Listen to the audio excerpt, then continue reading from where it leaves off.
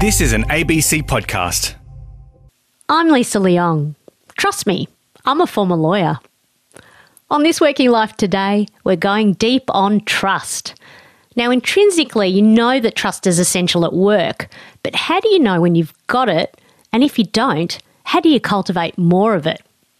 With me is Dr. Paul Zak. Paul is a neuroscientist who's spent decades running fascinating research linking the neurotransmitter oxytocin to the building of trust at work. Paul, tell me about your research. We ran studies in which we put people in groups and measured neurochemical responses and measured brain activity while they worked to try to understand how to organize people for the most effective productivity. And in fact, as you suggested, we found that a big area that was driving up productivity was trust between team members. So whenever people are put in groups, naturally there will be some frictions. Even at home with people we love, right, there are frictions. So at work, we're going to have frictions. We can think of trust as a kind of lubricant. When trust is high, I have deposited a lot in the Lisa bank. And if I do something that makes you a little unhappy, well, we still have a lot of lubrication because that one little friction that I put in, maybe unintentionally, isn't so important because we've built up a high level of trust. But when trust is low, that little friction leads to poor performance, poor teamwork, and disengagement at work. And so what's trust got to do with neurochemicals then, Paul? So there was actually a rich animal literature in showing that this neurochemical oxytocin seemed to indicate that somebody was safe to be around. And I thought, gosh, trust is this promoter of effective teamwork. Maybe oxytocin is doing this trust signaling job in humans, and that's what we found. And so the short story is, in my laboratory, we developed a protocol that didn't involve drilling into people's skulls, which is what's done in animals, to measure the brain's acute production of oxytocin. And what we found was that when someone trusts you, your brain produces this neurochemical almost always. And interestingly, it motivates you not only to reciprocate trust, that is to help them in return, but it increases our sense of empathy. So now I'm a better team member. I'm a better social creature with oxytocin because I understand not only what you would like me to do, but why that matters so much to you. Can you tell us a little bit more about oxytocin and what promotes and inhibits it? Yeah. So oxytocin is one of about 200 chemicals that are active in your brain. And what we've shown over this 20 years of research is that after nearly any positive interaction, your brain produces some oxytocin. So someone you really like, in general, you produce more oxytocin. Someone who seems really safe, really interesting, you produce more oxytocin, and that motivates social interaction. So the first takeaway is that putting people together at work is not an abnormal thing for humans because we form connections very rapidly via a brain network that oxytocin activates. So working together for common goals, everybody does it. It's quite natural. It's not, we don't have to force anybody to do this. That's the first thing. The second is, because we've studied this so intensively, we can start to ask what promotes oxytocin release and what inhibits it. And two of the inhibitors are factors that arise at work all the time. One of those is aggressive responses. So testosterone is a big inhibitor of oxytocin.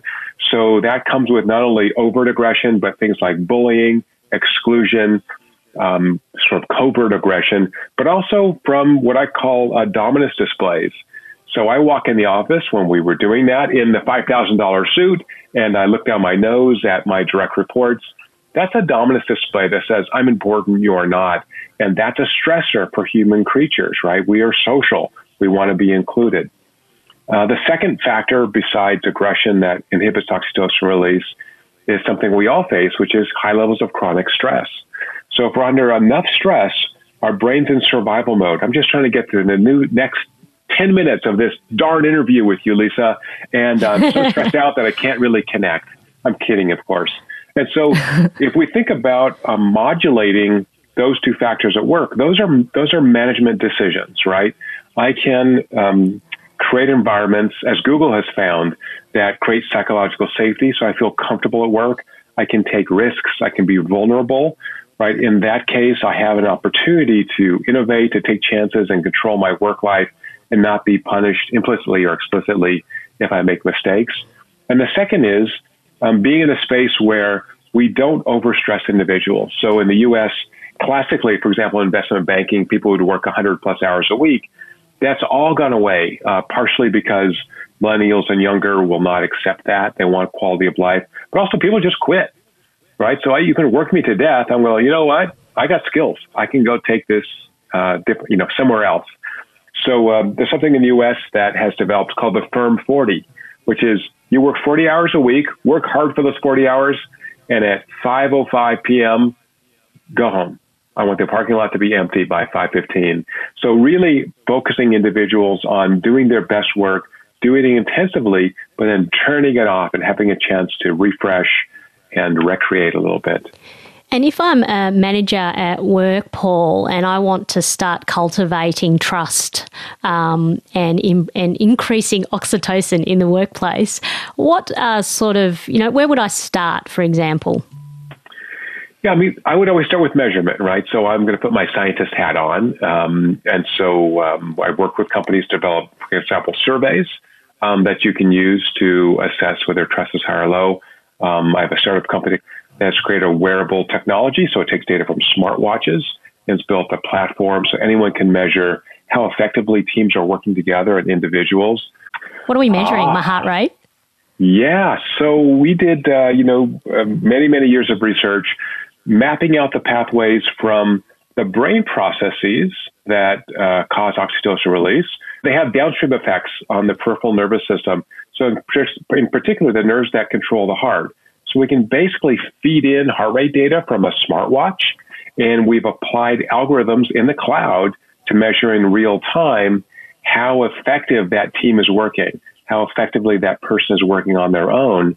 So we call this neurologic state immersion. It's kind of like, I've never done this, Lisa, but I've heard that people occasionally cry at the end of movies, right? So that's immersion, right? You're so immersed in this experience. Yeah, I do too.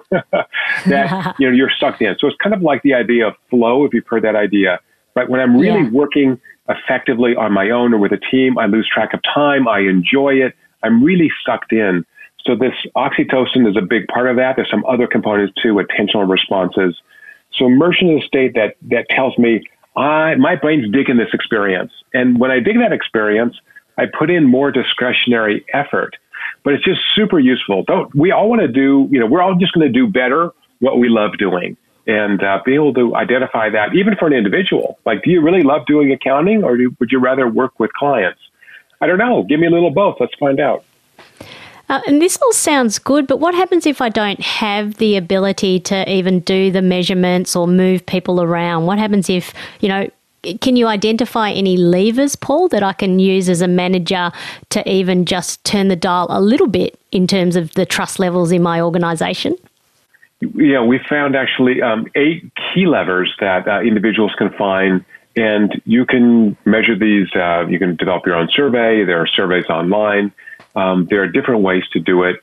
So I'll just state them really quickly, but they're all measurable and manageable. So these are the 8 foundations for organizational trust. And it won't surprise you that these 8 foundations have a nice acronym. Somehow, magically, they spell out the acronym oxytocin. I don't know how that happened. Paul. So easy to remember. Okay, hit us with it. Yeah, so I'll go through this real quickly. So the first, the O is for ovation. That's really celebrating victories. That's the gratitudes, being thankful. The second is called expectation. So that's building in challenges. People love challenges. Give them a chance to reach new goals. But again, don't punish them if they've tried their best and haven't reached them. The Y is for yield, which is allowing people autonomy in how they execute projects. The T is for transfer, which is for self-management. O is for openness, so sharing information broadly is really important to building trust. C is for caring, intentionally building relationships with others. The I is for invest, investing in employees so they have a chance to grow personally and professionally. And the last stands for natural, so being yourself at work, right? If you can just bring your authentic self to work, there's no work Lisa and home Lisa, they're just Lisa. And so really, just being yourself at work. If you can do that, then you trust other people. So all 8 of those factors, I said them very fast, but... Well, there's an interesting point in that celebration, because you actually say in your book that, those monthly employee awards, that's not effective recognition. So why is that? Right, because it doesn't link the action in the brain to the reward. So if we want to incentivize more discretionary effort, it should be a week or less between when someone did something extraordinary, an employee did some extraordinary extra effort, and that recognition. So I really want to link those in the brain. And as I say in the book, we want to have these ovations be public, so that we set up aspirations for everyone else in the company. So even if you're an introvert like me, it's nice to be recognized if you've done something that required extra effort. And so just having this, again, a gratitude at a meeting, a small gift. The online retailer Zappos does this beautifully. So they have what they call Zappos dollars or Zollars. So employees have a whole account of these, and they can give them to other colleagues at Zappos to thank them for helping them with a project. But importantly, when they give them, and these dollars can be used at the end of the year for swag, gifts and trips and whatever. But importantly, when you give those dollars, you're asked to actually write a little note to that person telling them why you're sending them $20. And that's the key, right? And now I've built a tie with this person, right? So if he or she's going to ask me for help, am I going to say, no, she's been so nice to me, of course. So that's the way we build trust, is intentionally building those relationships. Paul, tell me about what happened at the aluminium giant Alcoa when Paul O'Neill took over as CEO in the late 90s, because it's a great example of a leader building trust with his employees. What O'Neill did, because he was into safety, he said the number one job at Alcoa is to return our employees home safely. And the board of directors who had hired him said, you're out of your mind. This is heavy industry. People get hurt all the time. He said, no, I want 0 injuries. I want to report on my desk every morning with the injuries. I want a nurse to call up that person every day they're out and find out how we can help them get better. Do they need a ride to the hospital? Do they need someone to pick up their medications? And we've got to track, all these things. So there's nothing more important to getting people to perform at their highest levels than keeping them safe. O'Neill had been CEO of Alcoa for about 3 months, and a 20-year-old man who had just recently gotten married was pulled into a machine and killed. And O'Neill basically stopped production and said, no more. We're not going to have another death at Alcoa. And they would have, a death every year or two. He said, we can't do this. No one is going to put their energy and passion to making this place better until we can stop this. And it was inadequate safety precautions. So I think caring starts from the bottom up. And from a leadership perspective, I'm a big believer, no matter what your position, you got to spend a day a month on the front lines. Right? Work with those employees who are customer facing, who are creating value for the company, see what they do, put on a hard hat and see what that's like. So the CEO of Costco, which is a big kind of warehouse company, I'm not sure if they're in Australia or not, was very famous for wearing a short sleeve white shirt with a name tag like everybody else. And he would go to their Costco stores and move boxes with the stockers. He would check out employees at the cashier's desk. He would spend more than a day a month in their stores, talking to customers, talking to employees. And gosh, if you're a team member, do the work, do the dirty work. Why not? See what's happening. That's how you manage a company and how you get buy-in from everybody else. Dr. Paul Zak, and his latest book is Trust Factor, The Science of Creating High-Performance Companies.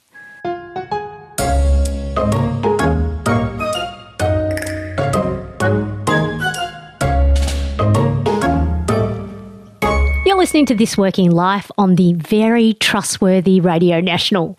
I'm Lisa Leong, but sometimes trust can bring you undone. My name is Vanessa. About 20 years ago, I had a massive breach of trust that happened to me. Well, I worked for a funds management firm. I was head of compliance, and the manager that I trusted deeply basically threw me under a bus. There was a major issue, a breach. So although I was accountable because of my role as head of compliance, it was through no fault of my own that this whole issue happened. My manager did the wrong thing. The result of that, I ended up having to leave the organisation.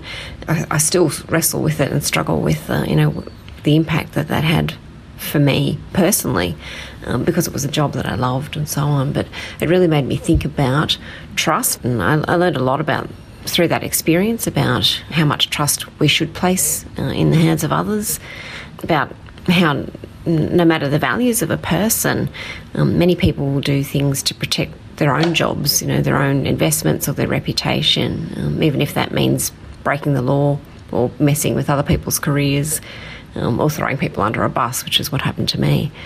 What I learned through that was the trust in yourself and your own purpose, staying true to your own values regardless of the cost, and only placing as much trust as is needed in the hands of others to ensure your own performance and adherence to your purpose and values. I think that's a wise thing. I call that little t trust, as opposed to big T trust, which is trusting in a higher purpose. In my case, that's God. In others, it might be the universe. So it really helped me focus and understand in a workplace setting. Of course, we have to trust people, but the question is, how much do we trust? How much do we place in the hands of others? With me is Professor Nicole Gillespie. Nicole is from the University of Queensland, and she's extensively studied trust in organisations, particularly in relation to crises. Nicole, what do you think about Vanessa's story? Yeah, unfortunately, Lisa, Vanessa's story is not uncommon. I've been running, workshops, executive education for almost 15 years now around trust, and the stories that you hear, often revealed in group settings, really sensitive, really harrowing experiences. And what I also find is, after the workshops, often people want to have a one-on-one, because it often raises sometimes experiences in the workplace from many years ago that still impact them, that they're still grappling with, just like Vanessa described there. So trust is so important for the workplace, and when we have it, we relish and it helps us to thrive and achieve with others. But when we don't have it, when we're in that environment of distrust, or when we get thrown under the bus, like Vanessa described, it can be so distressing, and that psychological distress can really stay with people for some time. So tell me about the meta-analysis that you've done about trust in teams and more about your findings. Yeah, sure, Lisa. So essentially, we've known for a long time that trust can enhance performance in teams, but there was a lot of mixed evidence. Some studies were reporting a positive relationship, some a negative, some no relationship at all. So what we did was we did an extensive search and found all of the studies that had been published looking at the connection between trust and team performance. And we analysed the data set, which included over 7,700 teams from 112 independent studies. And essentially what this did was it confirmed that when people trust in the team, that this really does enhance team performance. And we found that connection exists above and beyond the team's trust in the leader, and above and beyond the past performance of the team. And what we also found through this meta-analysis was that there's certain situations where trust in the team makes more difference for the team's performance. So trust is more important when team members need to work independently. So for example, like a basketball or football team, where to get the job done, you have to be coordinating and interacting and all inputting at the same time. So trust is more important in that context than in situations where people can just do their part and then pass it on to someone else who does their part. We also found that trust was more important when teams are cross-disciplinary. So this is basically where people are bringing unique skill sets to the team and unique experience, and also when they're cross-hierarchical. So when you've got members from different levels within the organisation, perhaps some senior people mixed in with people who perhaps are working more on the front line. So this really helped us to understand, when trust really matters and when it matters more for team performance. And how has the pandemic tested trust at work, Nicole? So, as many of us have experienced, when a crisis or the current pandemic hits, it makes us feel really uncertain and more vulnerable. Suddenly everything becomes predictable that we've known. So what we found in our research was that in this context, people start to question their habitual trust, whether that's in their leader or in the organisation, sometimes even in their peers at work. So they knew that trust was well founded in normal times, but this pandemic is unprecedented. And as organisations have really started to feel the economic impacts of this, many employees are saying, well, is my job safe? Can I still depend on this organisation to look after us? Are we still going to work with the same set of values and with the same set of goals? So naturally in this kind of situation, it jolts people out of that habitual way of trusting, and they need reassurance in this context. So not just the normal displays of trust, but if you like, over and above, they need more reassurance that their trust is well-founded. So if we go back to Vanessa's example, she talked about how she realised that she had misplaced her trust. And this is important that in a context or a disruption, employees, get that jolt and say, well, is my trust still well-founded? And they need and seek that reassurance from their leaders and from their peers that trust is well-founded still. How do you know when it's well-founded and when it's not? Exactly. So look, it may be helpful to talk about what trust really is. So we talk about it as being the willingness to be vulnerable to the actions of another party. That could be your leader, a team member, the organisation as a whole. And why are we willing to be vulnerable? Well, it's because we have confident, positive expectations that the other person will do the right thing, that their actions, their intentions towards us are benevolent. So there's always a risk in trusting another, but we're prepared to take that leap of faith because we've amassed evidence that this person or this organisation is indeed trustworthy. Now, what do we mean by trustworthy? Well, there's been an incredible amount of research that points us to 3 key bases for trustworthiness. The first is around competence. So if we're going to trust someone to do something for us, we need to know that they've got the skills, the knowledge, the expertise to do that well. So, for example, you may trust a team member for their technical competence. They may be brilliant at doing the analysis and writing the report, but you know that they're not the right person to put in front of a client to present that work or to perhaps sell that work to other people or bring in new client work. So that's just one example. Part of working in a team and working with others and trusting them is knowing what are their skills, what are their strengths, where is trust well placed, and where is it better to perhaps use someone else in the team. So another foundation for trustworthiness is what we call benevolence. So this is about, knowing that this person genuinely cares about you, has concern for you and your interests, that they're not self-interested, but rather are other-interested. So the other important aspect is integrity. So this is about consistently adhering to commonly accepted moral or ethical standards. Is this person honest? Do they tell the truth? When they make a commitment, do they follow through on it? Can I trust that their words will match their actions? And Nicole, when things do go wrong at work, how can we rebuild trust? So it really depends on what's gone wrong with trust. So how did it get breached or violated? We know that the hardest types of violations to repair are ones around integrity. And this is because, if you're caught out for lying or a really serious kind of value breach where you've really put yourself before other people, well, people see this as diagnostic of your inherent character.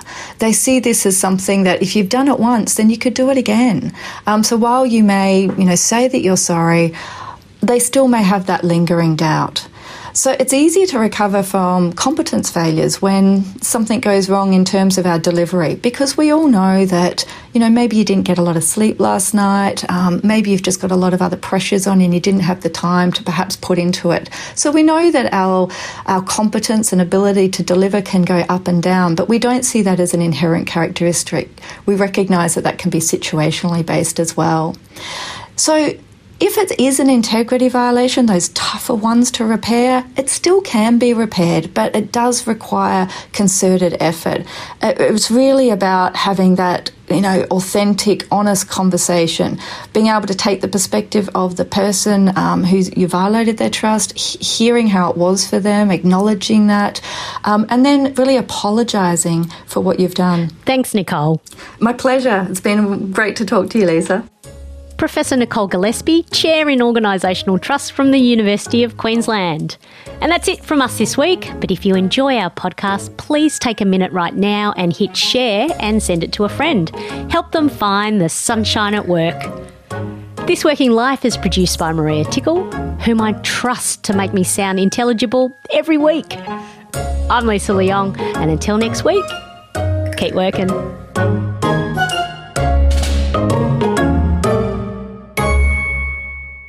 You've been listening to an ABC podcast. Discover more great ABC podcasts, live radio, and exclusives on the ABC Listen app.